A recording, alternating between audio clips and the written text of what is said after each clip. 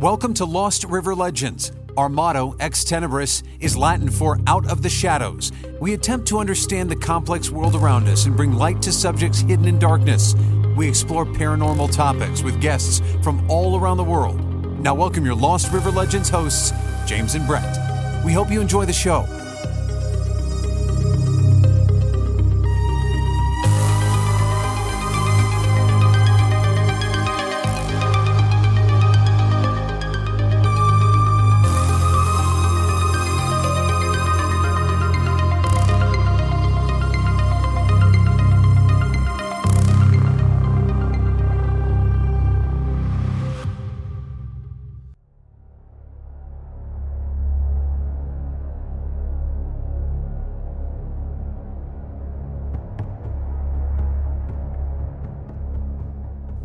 Welcome to the latest episode of Lost River Legends. Thank you for being here.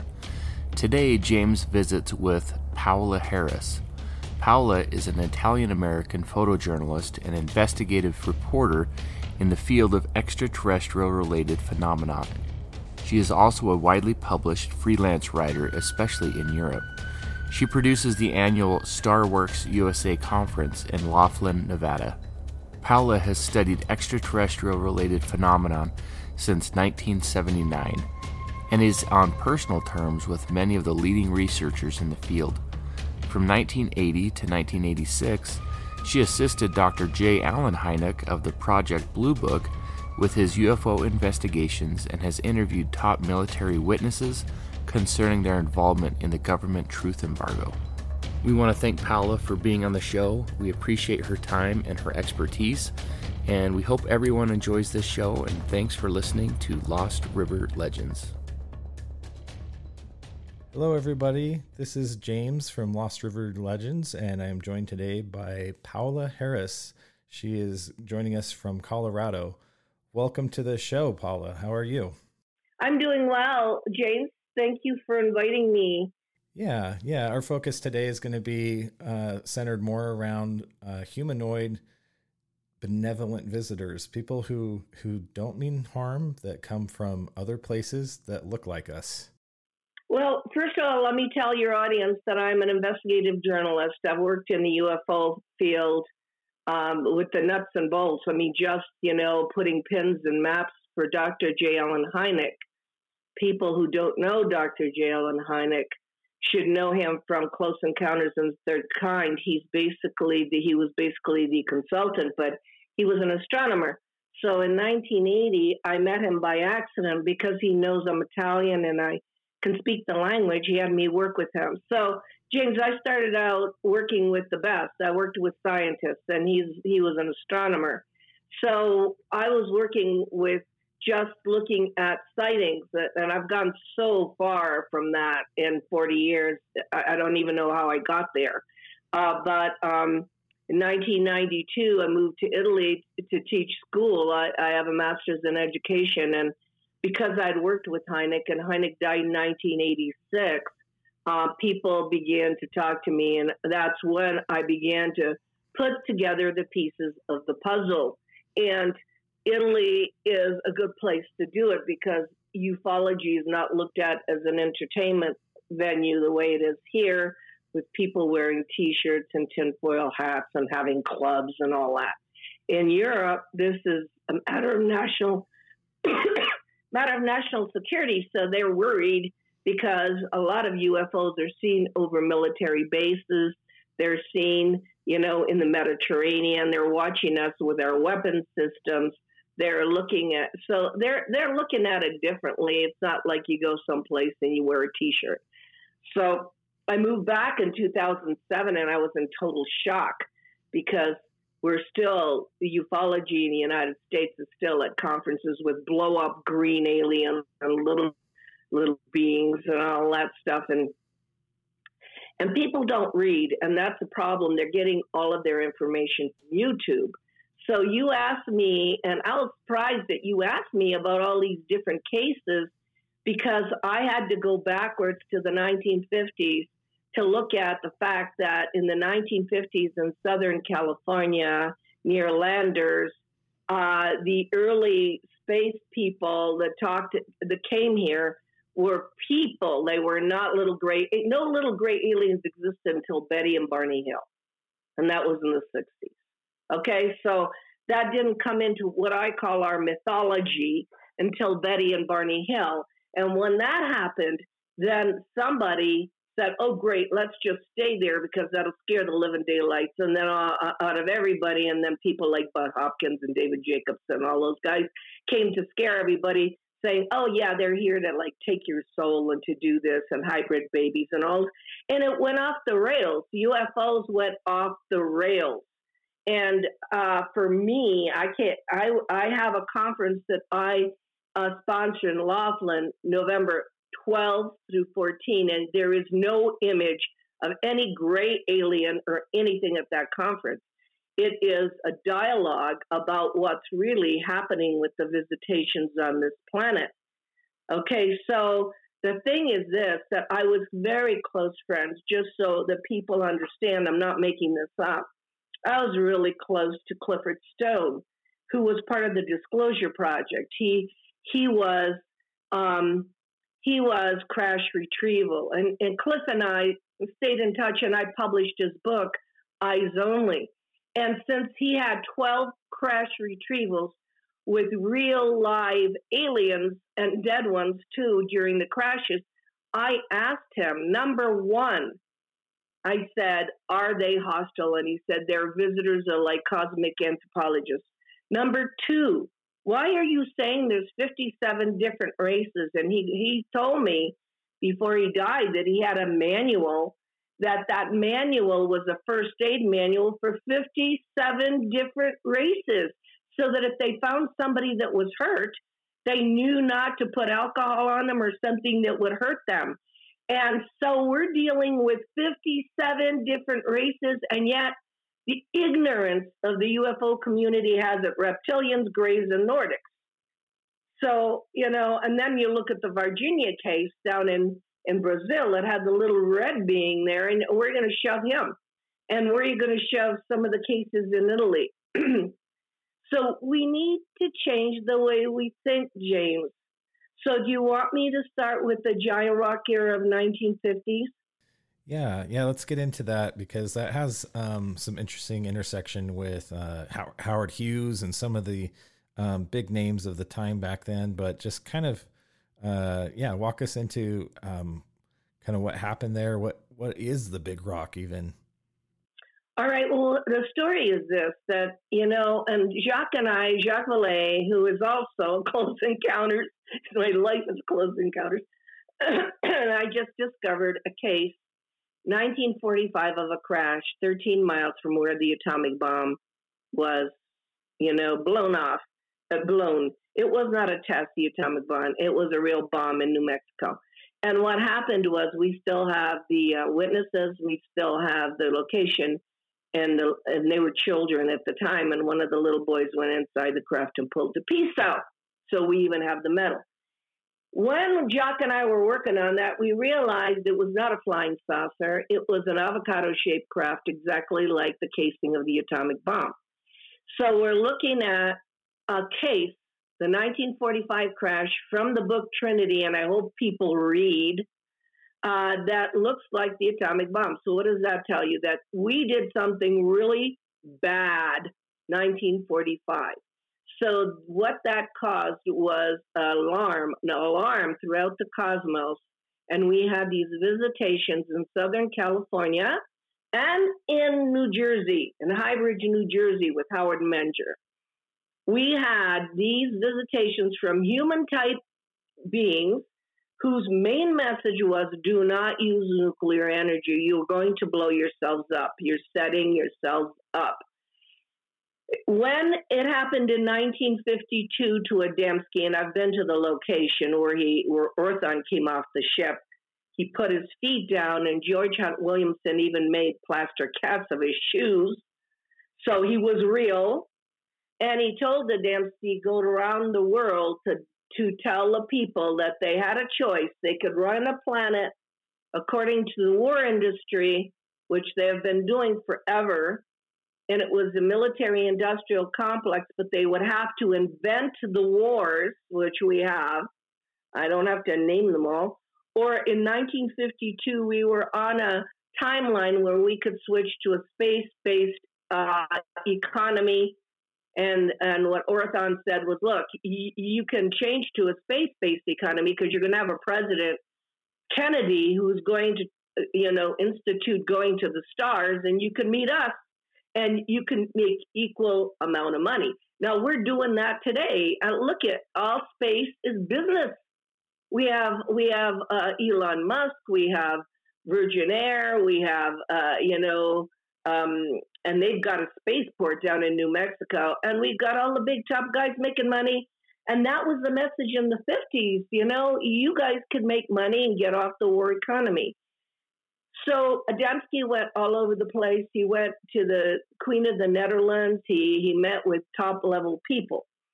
But Adamski's contact, Orthon said they came from Venus.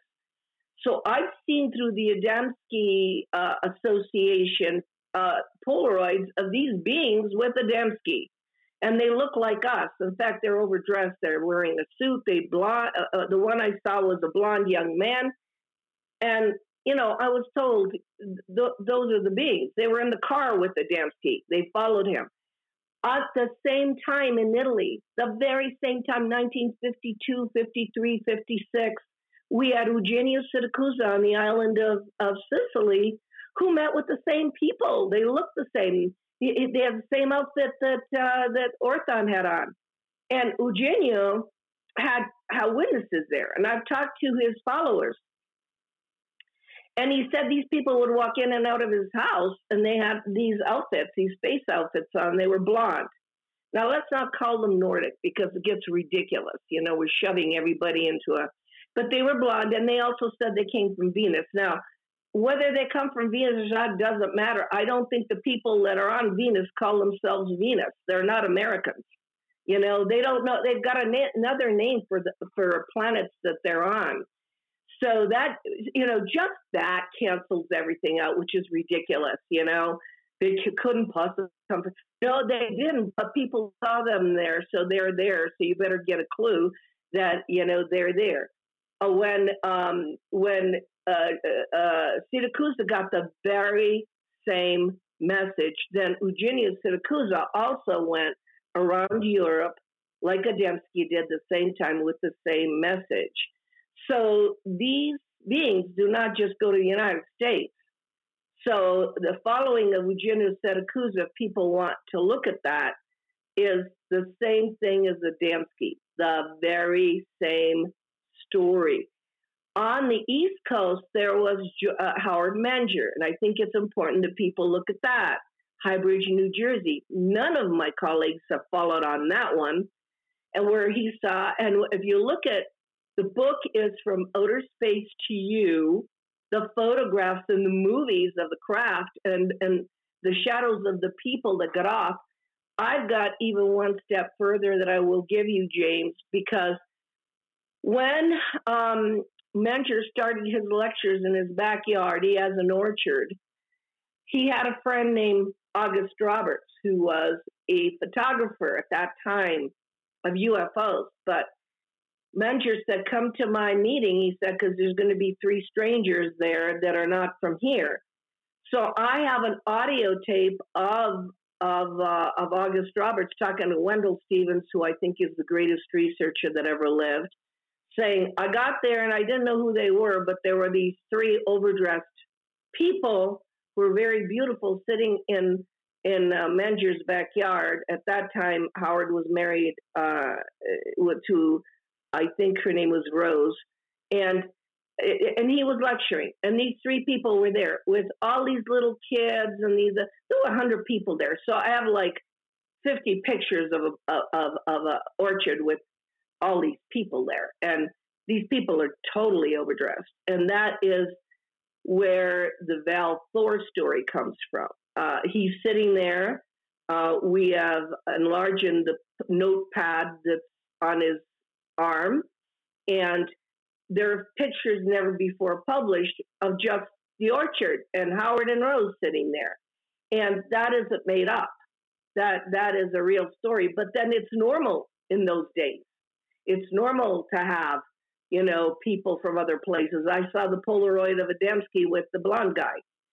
And I talked to Glenn Steckling, who was 9 years old, and saw them. They sat on the couch, in his house. And so in those days, and the fact that somebody like George Van Tassel, who works for Douglas Aircraft, and you had mentioned before, you want me to mention Howard Hughes. Well, if he's working for Douglas Aircraft, everybody's looking at the skies. Van Tassel is renting in Landers, California, an airstrip. He's camping with his family under Giant Rock, which is a Native American sacred spot. And this being lands on the airstrip and comes over to him and starts talking to him and starts telling him and giving him ideas of technology and how to build the Integratron, which is not only it's a cell rejuvenation chamber. The message between Van Tassel and and Howard Menger on the East Coast is similar, because at the back of Menger's books, these beings had given him fruits and vegetables. I even have the pictures, thanks to August Roberts, of the places that that Menger sent these fruits and vegetables to be analyzed in New Jersey. So they were real. And at the end of his book, they said, keep your blood alkaline because you won't have cancer. It's important that you people live longer than you live. You don't even live to be 100, and they're living to be 700. So the message there in New Jersey is the same as the one in California, where the being said to Van Tassel, we're going to give you a plan to get a rejuvenation chamber for yourself so you can live longer. Because it was made the way it was also had Tesla coils touted as a time machine. So I haven't been to New Jersey, but I have been to Giant Rock so many times. And how I got there was the help of Robert Short, because when I met Robert Short, he began to tell me that he was part of the Van Tassel group, and that they would have 32,000 people there at conventions, and that UFOs would appear on top of the rock. And then Robert Short told me, and his book is called Out of the Stars, that he also met a being, a person that walked up to his car while he was driving from Northern California to Southern California. And this being said, you can communicate with us on shortwave radio. And that's what they were doing in the 1950s until the FBI found the frequency and said, you can't talk to enemies like that. So the only way they could get around it was those people, those contacts that were talking to Van Tassel, Howard Short, Van Tassel, Robert Short, all of those people that were part of that were contacted in the 1950s, and we're talking 1952 to 1960, since they couldn't talk to them on shortwave, then began to channel. And that's when people used to go to Giant Rock, and with the permission of a Van Tassel who would channel, and of a Robert Short who completely, leaves his body and another voice comes through it. How do I know that? Because I brought him back in 2014 and heard it happen. I have the video of Robert Short near Giant Rock with UFOs that appeared, by the way, channeling the person that he was channeling at that time. And it was a space person. So I realized that was normal. That was what was happening. And of course, that's very dangerous because they're getting messages from Cosmos, and somebody doesn't like that. So that whole movement, which is called the Space Brother movement, it's so important to understand the history of ufology. I don't know if you have any questions, but you mentioned Howard Hughes. Well, it wasn't just Howard Hughes. It was Norman Paulson and Howard Hughes. It was the time that the New Age movement started with Maharishi, the Enlightenment, because it was the ET's way of switching our way of thinking to one that's more cosmic, that's one that's more related to the Eastern religions. And they figured we could get together better with that kind of thinking. And that's when the New Age movement started in California with Yogananda, but like everything, we put money to it and it became a business. So that you have to study the history of ufology to understand the history of contact. Well, and with the New Age stuff, I think a lot of people get turned off because the focus gets changed from, the information, the download, like you said, there was the channeling. I think people kind of assign it to a different area, or like you said, it becomes like a money making thing, and then it becomes, I guess for lack of a better word, tainted. So that's a very interesting kind of origin story of kind of how things shifted, I guess. But they tried. I think they tried. I think in 1952, 1960, 1965, I think they tried. I mean, it started with Yogananda's ideas, and in Southern California, California would be the place to start these things. And Giant Rock, to me, is sacred because the ETs came to the United States in particular to contact these people, and then my whole field of ufology just completely dismisses Adamski, completely dismisses Van Tassel and Menger, Orfeo Angelucci. My God, I have pictures of all of these guys that were all contacted. Orfeo Angelucci actually worked for Lockheed Martin and met Jupiter along the Los Angeles River. I went to the place. I mean, these are real things that happen, so nobody really cares. And they're stuck on the alien abduction thing, which is ridiculous. And I'm thinking to myself, okay, you want me to talk about human aliens? It stopped there. It stopped. The only thing I can think of that I can add to it, but I don't want to go into detail, is I interviewed Charles Hall that in 1965 on the base it was near Area 51. It was near Dogbone Lake in Indian Springs.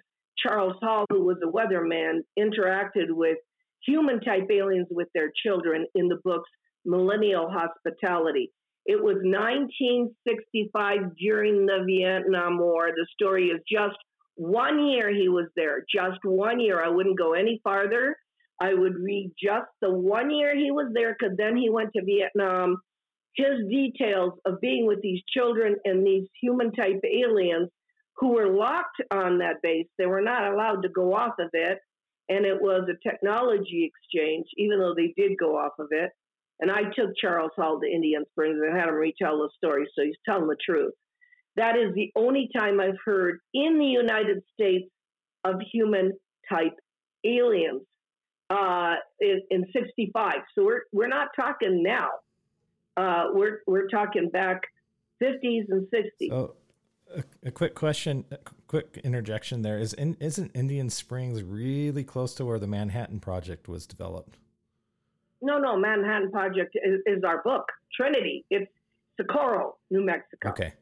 But what was there, and you're right about that, was when they exploded the atomic bomb there. It was 150 square miles of contamination. They went from there to the Nevada test site. And then they started testing there, the Nevada test site. But I'm not sure that's near Indian Springs. That's more near, oh my goodness, it's on the border of Arizona. It's near, because I talked to Travis Walton, and all the fallout came into Show Low and those places. The Nevada test site did a lot of damage. But Indian Springs, what they were doing there was they were testing vehicles.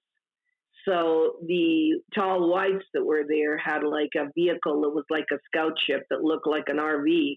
And if you read Charles' books, Millennial Hospitality 1, 2, and 3 in particular, you realize what was going on. And he's not lying. I mean, but just for your audience, they'll say, well, where did the human type go? Well, they went to Latin America. So my last 5 years now has been going to Chile, the Atacama Desert twice, Argentina, Cordova, Bogota, Colombia, and Mexico. And that's where the human type aliens went. They went to speak to the Latin American people because they got it. They're people that don't care whether they shoot down a craft to get the propulsion system. You think they're going to come back here? Why would they do that? I mean, they would be shot down. The propulsion system is all anybody cares about in the United States.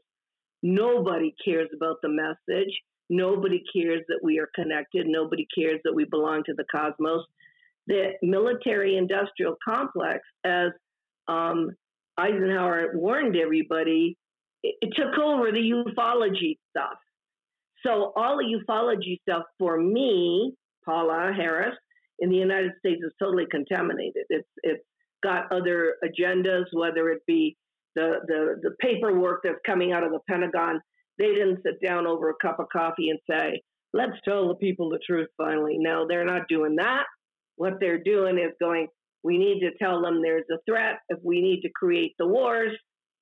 So let's get some more weapons so we can keep this military-industrial complex machine going because we don't have any more enemies. So that is where that is going. Remember the Adamski problem when Orthon said you can switch to a space-based economy or you can keep doing the war economy. And if people bother, they should listen to Adamski's lectures. They are on YouTube where he talks to the people and says, this planet is based on war and reconstruction. War and reconstruction, that's what makes the money. So that is the history of the American human type alien situation. Are there still those guys? Yeah, Clifford mentioned to me that every now and then alien families are implanted in certain cities, and that there still is that going on, but not to the level of the 1950s. My God, there were heavy messages. Now, you asked me about Europe. Do you have any questions about what I just mentioned here? My only question, or I guess I would like you to expand a little bit more on Valiant Thor, because there's that conversation about him being in the Pentagon around the Eisenhower era. And then so it's interesting that then Eisenhower kind of has that warning right around that time. Well, the problem is that the Valiant Thor story has been bastardized all over the place because he becomes a folk hero. But if he's sitting in Howard Menger's backyard, he's real. And he's got with him, what's her name, Jill, and his brother Don. And then I have these pictures of Menger with his arms around these Venusians, and they're all pure light. You can't even see their faces.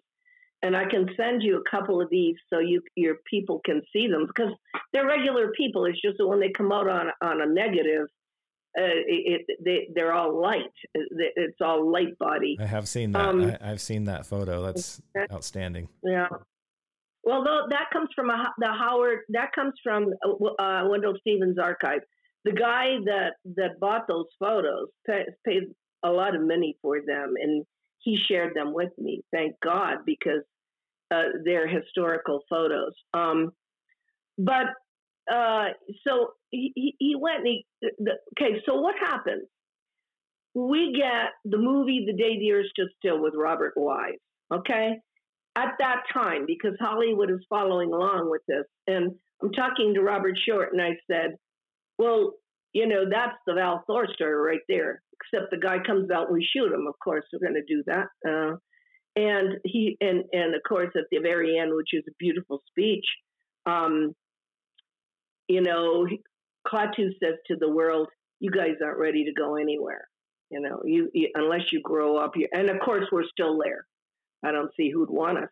But anyway, so I said to Robert Short, these are personal things. I said, that's amazing. I said that they made that movie. It's like exactly the Val Thor story. And he goes, yeah. He said, Remy, what's his name? Michael Remy at the end, that speech was channeled. He said it was not in the script. And Robert Wise said to him, how are you going to end this? And he goes, never mind, let me just talk. So that speech at the end of that movie is all channeled. And I'm going, oh, they shoved themselves into movies. That's really interesting. So channeling gets shoved into a movie like The Day the Earth Stood Still. So that came out. So that's a blatant message right there. And so, what's his name? Frank Stranges, who became friends with Valsor, actually went to Lake Mead, where Victor One was cloaked over. I've been to Lake Mead too. It's a very strange place, man. It's very strange. All these little islands in there, and a Stranger in the Pentagon, the actual book by, and I've talked to also Strange's wife, Julie, is clear about the mission of Valsor. It's clear that Strange's walked in with him to the Pentagon, and of course, by the time that Valsor got to Eisenhower, it was over. Eisenhower couldn't do anything. No president can do anything. The thing was in the hands of the military-industrial complex, and still is. And that's who's releasing all these. Every time we get these papers, they're going to release. Pentagon's going to release this or going to release that. It's going to be a matter of national security. No, but they wouldn't even say that this had to do with aliens. They don't even mention the word. I hate to use aliens, but extraterrestrials or any kind of visitation, whether it be interplanetary or interdimensional, either one. They won't mention that. I mean, are you kidding? They won't go that far. So, yeah, Eisenhower knew. Of course he knew. I believe Eisenhower had a meeting with them at Muroc, at Edwards, at the Holloman landing. I believe all of that stuff. So, yeah, and to your point about the, we'll call it disclosure in quotations from the Pentagon. That's, I mean, I just see that as more of a money grab, more of a, at what point would they ever disclose how many trillions of dark money they've funneled into these programs? And, it's just to kind of, like you said, to perpetuate and to become a gravity well for people to jump on and say, oh, it's, this is a real thing. Now, the good part that I do see coming out of that is it's more in common vernacular, common conversation. There's an awareness there, but then again, it's still kind of like it if you follow the breadcrumbs, it does lead to quite the dead end. So. No, you're right. I mean, we can talk about this, James, with nobody laughing because it comes out of the Pentagon. So nobody's going to laugh. And it's real dialogue. That is the good part. Okay, I will say that, but it has an agenda. And what you have to look at is everything that comes out of anybody's mouth has an agenda. In other words, they're doing it for a reason. And they're not doing it because they want you to know the truth. Anybody who wants to know the truth about this better start reading. I can give you the list of books. I mean, From Outer Space to You by Menger, Adamski's Flying Saucers Have Landed. I've met Desmond Leslie that wrote the book with him. All the books. Look on YouTube for Van Tassel talking about these people that he met. I mean, start doing some research on your own. That's where it's going to come, not from anybody that's, in top level. They have no real reason to do it. You have every reason not to do it. Well, because you have to prepare society. I did a story with Michael Wolff once, and he said, Paula, you can't pull the rug out from people without replacing it with something. And he's right. And I don't know what to replace it with, except the knowledge that we are connected to the cosmos. I mean, okay, look, we're people, but we're not. We're connected to the stars, and the easier you get a clue, the better it is. But we're living in a fear-based world with COVID, and we're living in a fear-based world. And as long as we live in a fear-based world, we're manageable. We're manageable as a human race. We're manageable. But then, if we were living in a freedom-thinking world, we're not manageable. And that's the part that's really crazy. Yeah, and so, to that point, when we're in that fear base, the problem, reaction, solution, when you can, almost be steered into things because of that. It's a hard time to stand independent and, push back on that tide of the solutions, so to speak. I did want to circle back on, you mentioned Italy and how open they were, and we didn't talk about the friendship case there. If we could just touch on that before we go to South America. All right. Well, I was trying to, it's like putting pieces of the puzzle together. So I had all of Southern California, and then I had Howard Menger on the East Coast. And I was wondering what's going on. And then I had Eugenio Siracusa on the island of Sicily. And when I was living in Italy, this case came up, but I personally knew Stefano Brescia, who wrote Mass Contacts and 50 Years of Amicizia, because I was involved with the ufologist here in Italy, and Stefano Brescia is the one that wrote this book.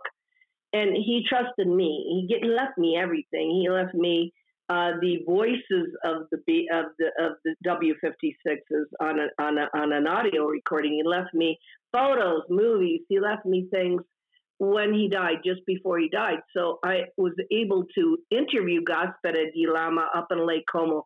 Lake Como is where George Clooney lives, everybody knows. But Gaspare di Lama is one of the Amicizia experimenter people. He and his wife were part of that. And to explain that, these human-type beings, anywhere from 3 feet to 15 feet tall, came to a place in the Adriatic coast called Pescara or Monte Silvano, right around there. And I've been there very many times. And they said they had a base underground and a base in the water there. And they tried with 10 Italians to form friendship. So amicizia in Italian means friendship. And they said, we'll stay with you. You contact us through Crystal Radio. Does that sound familiar? Like they did in California. And we will appear to you every now and then, but we need your help. So you mentioned Bruno Sammachicha. They went after Bruno Sammachicha, who was wealthy, because Bruno Sammachicha could provide them. In the book with Menger, they're vegetarian. In Amicizia, they're vegetarian. All these beings are like us. They eat.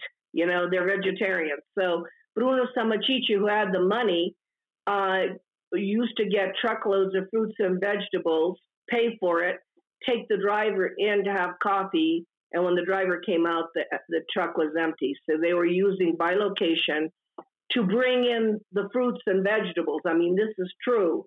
And then some of them that were physically able to were lodged in Rocca Pia, which is an old abandoned castle, where Bruno was able to make the beds long enough and accommodate their physicalness. But their physicalness, just like the ones that Menger had, could disappear if they bilocate. And so they said to the 10 Italians, and I talked to Gaspare about this and his wife, we can stay with you as long as you guys don't fight. The minute you start fighting, we have to leave because we cannot bear that vibration. We have a technology, and they called it technology called Ureda. And Ureda is a technology where everybody has to have a dialogue and everybody has to more or less get along. Well, after 10 years, you got Italians, some of them saying, oh, you saw that? And, you didn't tell me, or they talked to you and they didn't talk to me. And so the W56s, and that's what they decided to call them, was W56s because it was 1956. So you can remember the date this happened. Now, was it only Bruno Sammachicha? No. Console Perego was involved, and he was a very well-known personality in ufology, and so were the cardinals of the Vatican. The Vatican knows everything. They were involved in that case. There's a list of people that were high-level people in Italy at the time that knew about this, but they didn't think it was weird. They weren't looking at little gray aliens, okay? They were looking at people from outer space. And it was an attempt to see if they could be friends. And of course, it didn't work very well.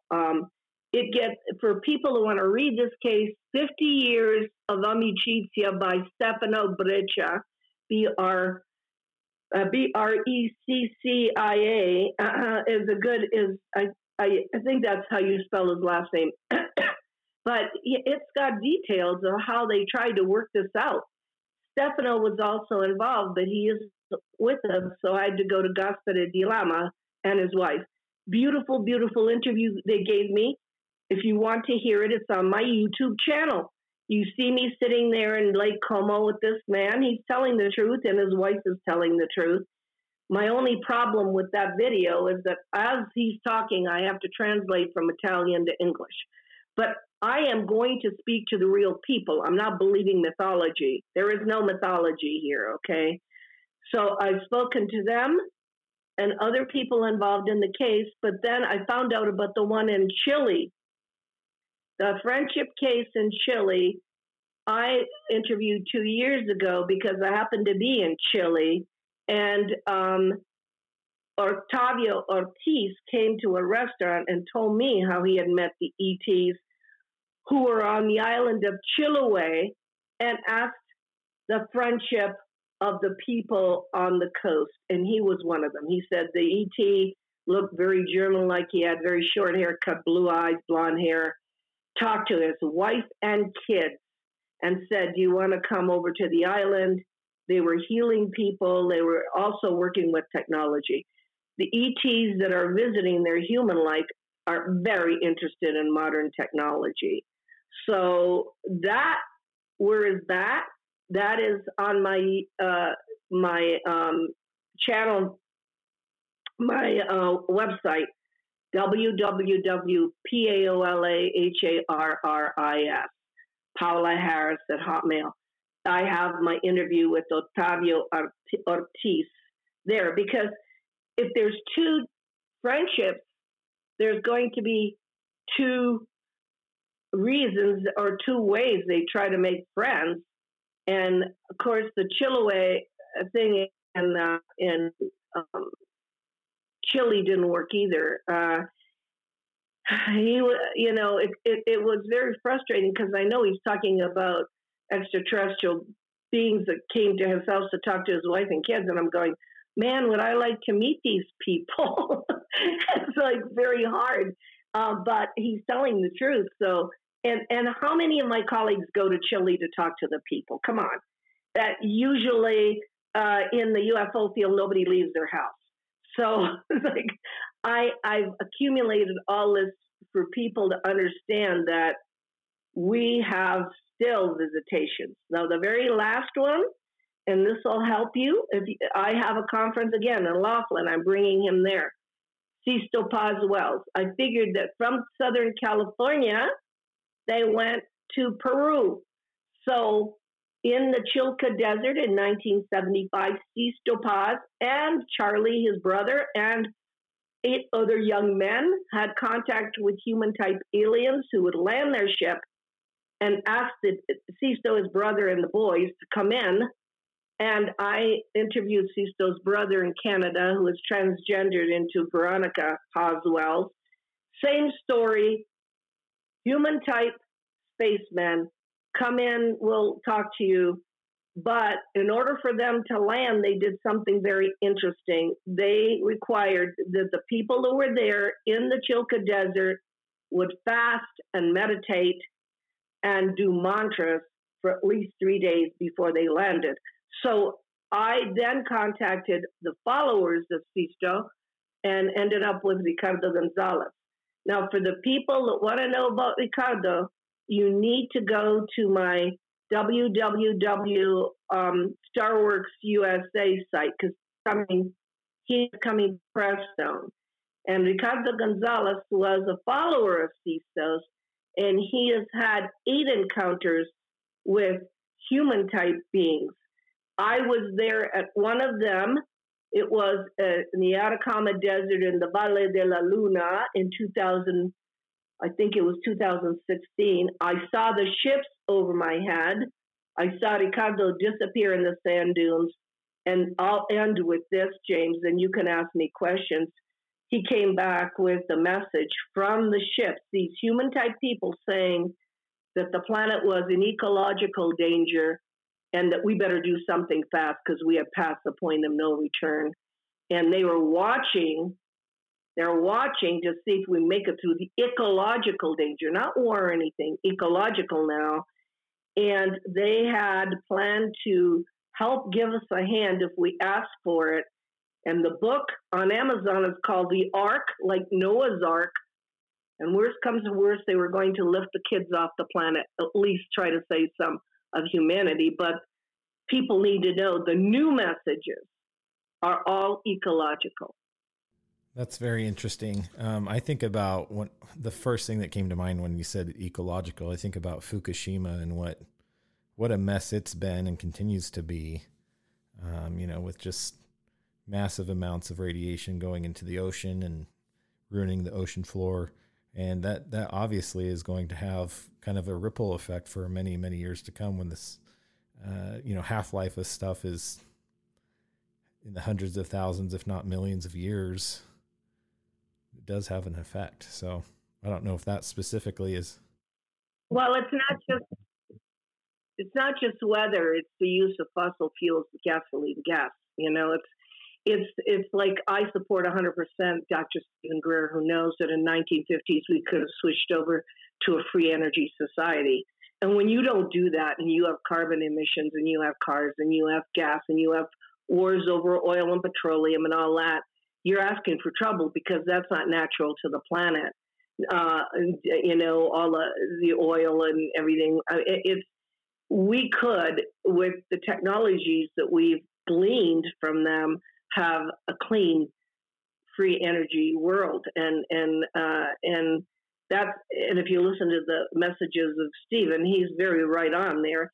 He may not have the background of where it came from, but we were given all the technological tools by these people to switch over into another economy. Here we are still using gas and oil, which everybody has to pay for and so forth, So, that seems very ignorant if you're looking at how long we've been doing that. So it's not just that the heat, everything's heating up and the glaciers are melting and all of that. It's the way that we use transportation. Well, and I think we showed during the pandemic when things were locked down, it cleaned up a lot of things when there was less transportation happening. I think a lot of our pocketbooks felt that too, without, filling up our tanks as much. But now, things opening back up, it's right back at it. I did want to. Right. I'm glad you brought that up, because if people are watching, people are smart. They know that if that happened, you don't need to say whether climate change is real or not.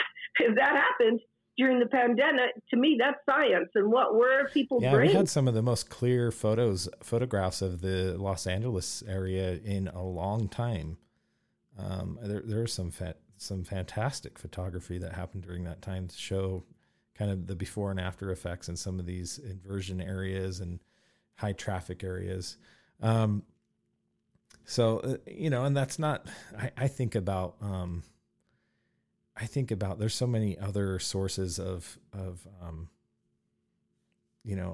pollution that, outside of a consumer level, corporations, some of the manufacturing facilities and things in China that are just not as regulated. And, you get different areas that basically are just, they're breathing a black soot, so to speak. It gets pretty bad. Well, it is. And it can, anyway, the message is that it's almost too late to reverse it. But that's what they're interested in. They're not interested in having hybrid babies and doing any of this other stuff that our mythology has, or killing people or eating them, or all this other stuff that I hear in the UFO community.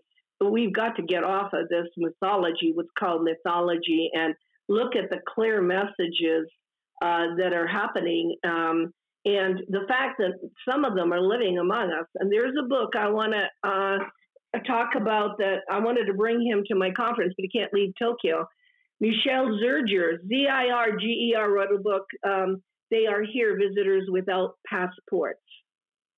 It is a book that will blow people's minds because it deals with the human-looking ones living in different countries and how they appear and how they're trying slowly to change the thinking into a more peaceful kind of thinking. So They Are Here, Visitors Without Passports is an amazing, amazing book. You'd think that we'd all be trying to seek these people out or have a way, I don't know, I guess a strong desire to have that kind of, because, outside information, so to speak. I have a Patreon channel, and so I interviewed Michel, and I said, "You've written all the books on Adamski.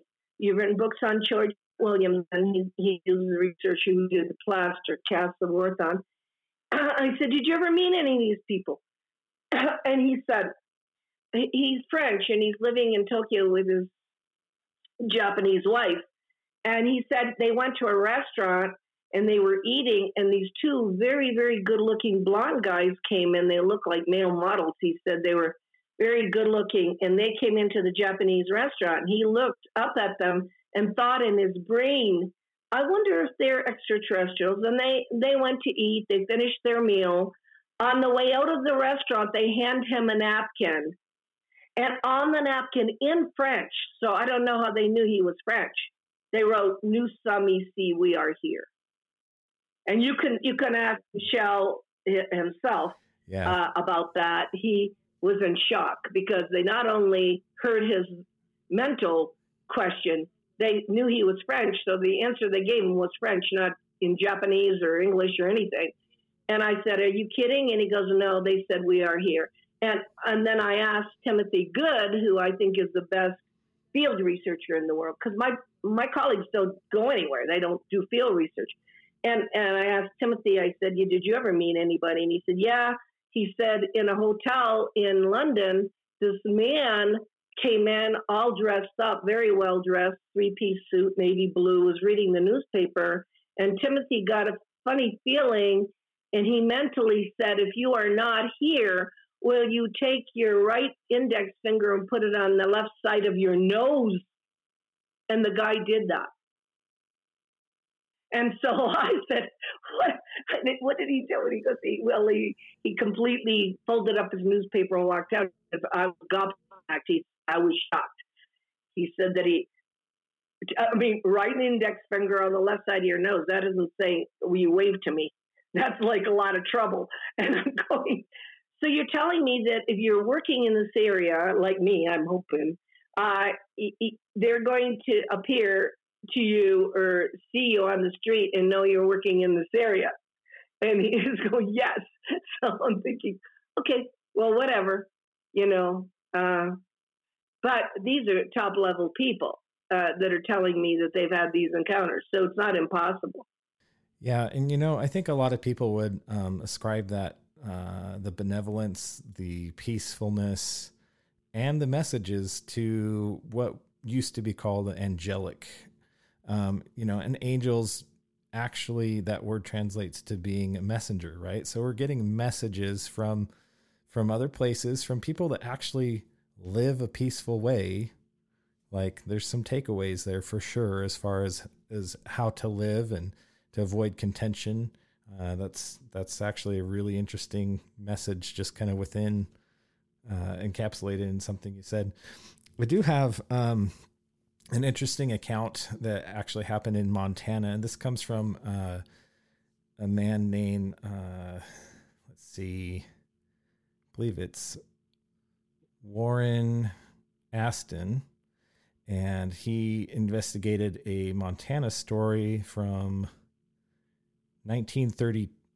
Let's see. Actually, it's a different year. In the summer of 1948. So around the same time. This guy's name was Udo Wartena, and he was a Dutch immigrant living in Montana, and I believe he was a farmer. And he says the ship looked like a blimp, but more pointed and not as thick in the middle. While the ground sloped away, the ship remained on a level hover. As I stood there, a stairway was let down. A man came down and started walking towards me. As I was somewhat more than interested, I went to meet him. He stopped, and when we were about 10 or 12 feet apart, a being that appeared like a man came down out from the ship. The being asked Wartenna if they could take some water. Wartenna watched as they lowered a hose from the ship, and being then invited Wartenna to come aboard. After he had entered the ship, I had noticed that the sound I had heard outside was hardly noticeable. He wrote, so I asked him what caused the noise or humming. He said this would be a bit complicated, but he would try to explain so I could understand. The man said 2 flywheels moving in opposite directions created the ship's gravitation. The ship also used energy from the stars for power and momentum. It goes on to say that he asked about all these different parts of the craft, and they said that they would split water for oxygen and hydrogen. So they split the water into hydrogen and oxygen and use both parts for their craft. And another part of it that's really interesting is that he says, because the man was religious, he said, do you know about Jesus Christ or Jehovah? And they said, we know of these things, but we cannot, discuss them with you. I thought that was a really interesting aspect to that. Has there been any other kind of religious aspects that come through or that cross over or that acknowledge or at least point in that direction? Yeah, but see, for people that really are spiritual and religious, Jesus only said 2 things: love God first and love your neighbor as yourself. And those are 2 things we don't do. Because if we believe that God is nature and the universe, we certainly aren't being good about it. And God is in everything. We certainly did not listen to that. And as far as love your neighbor and yourself, there's so much division, racism, and everything. Jesus were here, he'd be appalled. He'd be absolutely shocked at what happened. So I think that that kind of message is a message that comes from the stars. And it was attempted on this planet, and like everything else, it gets, contaminated. And to form anything that would separate all of us, I think that if there's ET races, and there are, they don't know where to go. I mean, where are they going to go? I mean, we're so separated. We're not like the human species. We're like Chinese and Russian and American. And where are they going to go? I mean, who is going to represent this planet? I remember talking to Edgar Mitchell, the Apollo 14 astronaut who's my friend, and I said, do you think we're ready for contact? He goes, absolutely not. He said, until we come together as one. Where are they going to go? Who are they going to talk to? And so I don't know what to tell you. The South American messages, the Latin American ETs or the Latin American messages are come together for world peace. So the reason why I support Ricardo Gonzalez, and people could look on the StarWorks website, is because he works mostly for world peace. He doesn't work for UFOs. He doesn't work for aliens. He works to come together for a common thread. And for the humanity, James, common thread is survival anymore. I mean, forget about anything else. I mean, survival is, we all have kids. We all have dreams of the future. We all love this planet. Why is everybody getting lost in things that are not going to be a legacy for our children's children's children? They're getting lost in ridiculousness when we should be coming. If people are spiritual or religious, those 2 messages of Jesus, there's nothing else. I mean, to me, nature, God, and is the most important. And then, love your neighbor as yourself. My God, Where's that happening? And I'm thinking, all right, well, that's such a huge assignment. What do you do? So my job is just to get people to go back to read source material. You want to know about Adamski? Read Adamski's books. You want to know about Menger? Read Menger's books. You want to know about Alan Hynek and Jacques Vallée? Read their books. Don't go to YouTube and get a rehashed, opinionated thing from somebody who is totally ignorant. And you have to go to the original source material. It's just like you want to read the Bible, go to the Bible. I mean, don't go to anything except source material. And because I am a teacher and because I do have a master's degree in education, I would never give any of my students any credit if they were taking stuff off YouTube. So, they need to go and read. And of course, in my case, I go to the place and talk to the people, in my case. But try to form some logical and beneficial view of contact. Stop calling it abduction. Nothing. Abduction's the human version of that. Is you never put the people back. You kill them and throw them away or something. The people that are contacted, they're contacted, and they usually aren't contacted so they can go on a stage and make a lot of money and meet people. That's not the reason they're contacted. They're contacted in order to change something. And if they are going to change something, it better be now. It's a very strong message. I really appreciate you taking the time to go over these different key figures and incidents and visitors. I think it's outstanding, and I think it's something that we needs to be discussed more. And I applaud you for the work that you're doing and being able to get out there and dig in and meet these people. I'd like you covered a lot of different sites, like you had 2 websites. I think you had your email in there as well. And then you also mentioned your Trinity book with Jacques Vallée. I'd like you to, if you'd like, you can go ahead and just kind of plug kind of your work, where people can find you, and kind of where things are headed for you. In 1945, 2 little boys saw a vehicle crash. It was not a flying saucer, but it was a space vehicle with 3 little beings inside. And the boys were 9-year-old Jose Padilla and 7-year-old Remy Baca. And they had telepathic exchange with these beings. And they saw the crash because the craft hit a radio tower, and the boys watched the whole deal. And I've been on location now the last 9 years, at least 4 times a year to the location. It is 13 miles away of where the atomic bomb was. It wasn't tested where it was blown. And when I was working on it for 5 years, nothing happened. I couldn't go anywhere with this case, even though I had everything, including the 9-year-old had gone inside because it was an 8-day recovery of this craft. He had gone inside when they weren't looking and pulled a piece off the inside wall of the craft. Then 4 years ago, along came Jacques Vallée, and he was blown away by this case. And we have been going down there the last 4 years, at least 3 to 4 times a year. We have covered this case. We brought scientists there.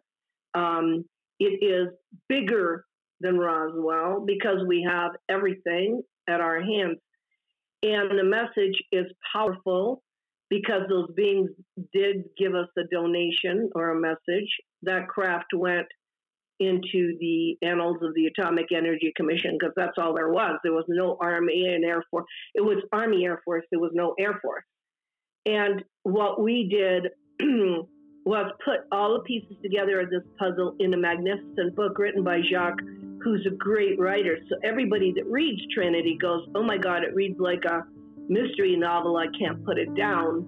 Well, the book has been translated into Italian, Spanish, French, and German. So the book is out there with a real story about a message about nuclear. And and also Jacques did a lot of work on the Japanese scene of the recapitulation of Japan, of their surrender, and it's not the way we think it went. So I really encourage people to read Trinity. You can get it on Amazon in an ebook, a paperback, or a paperback, and it is, I think, my legacy, and I know Jacques because I've been working on it for 9 years, and he's for 4, and people need to know that those are the stories that are the real ufology, because we researched that. The people are, still around, and we researched that. That was incredible story, and yes, please read Trinity, which came out. But I also have 5 or 6 other books that I've written with the interviews from everything I just told you in those books.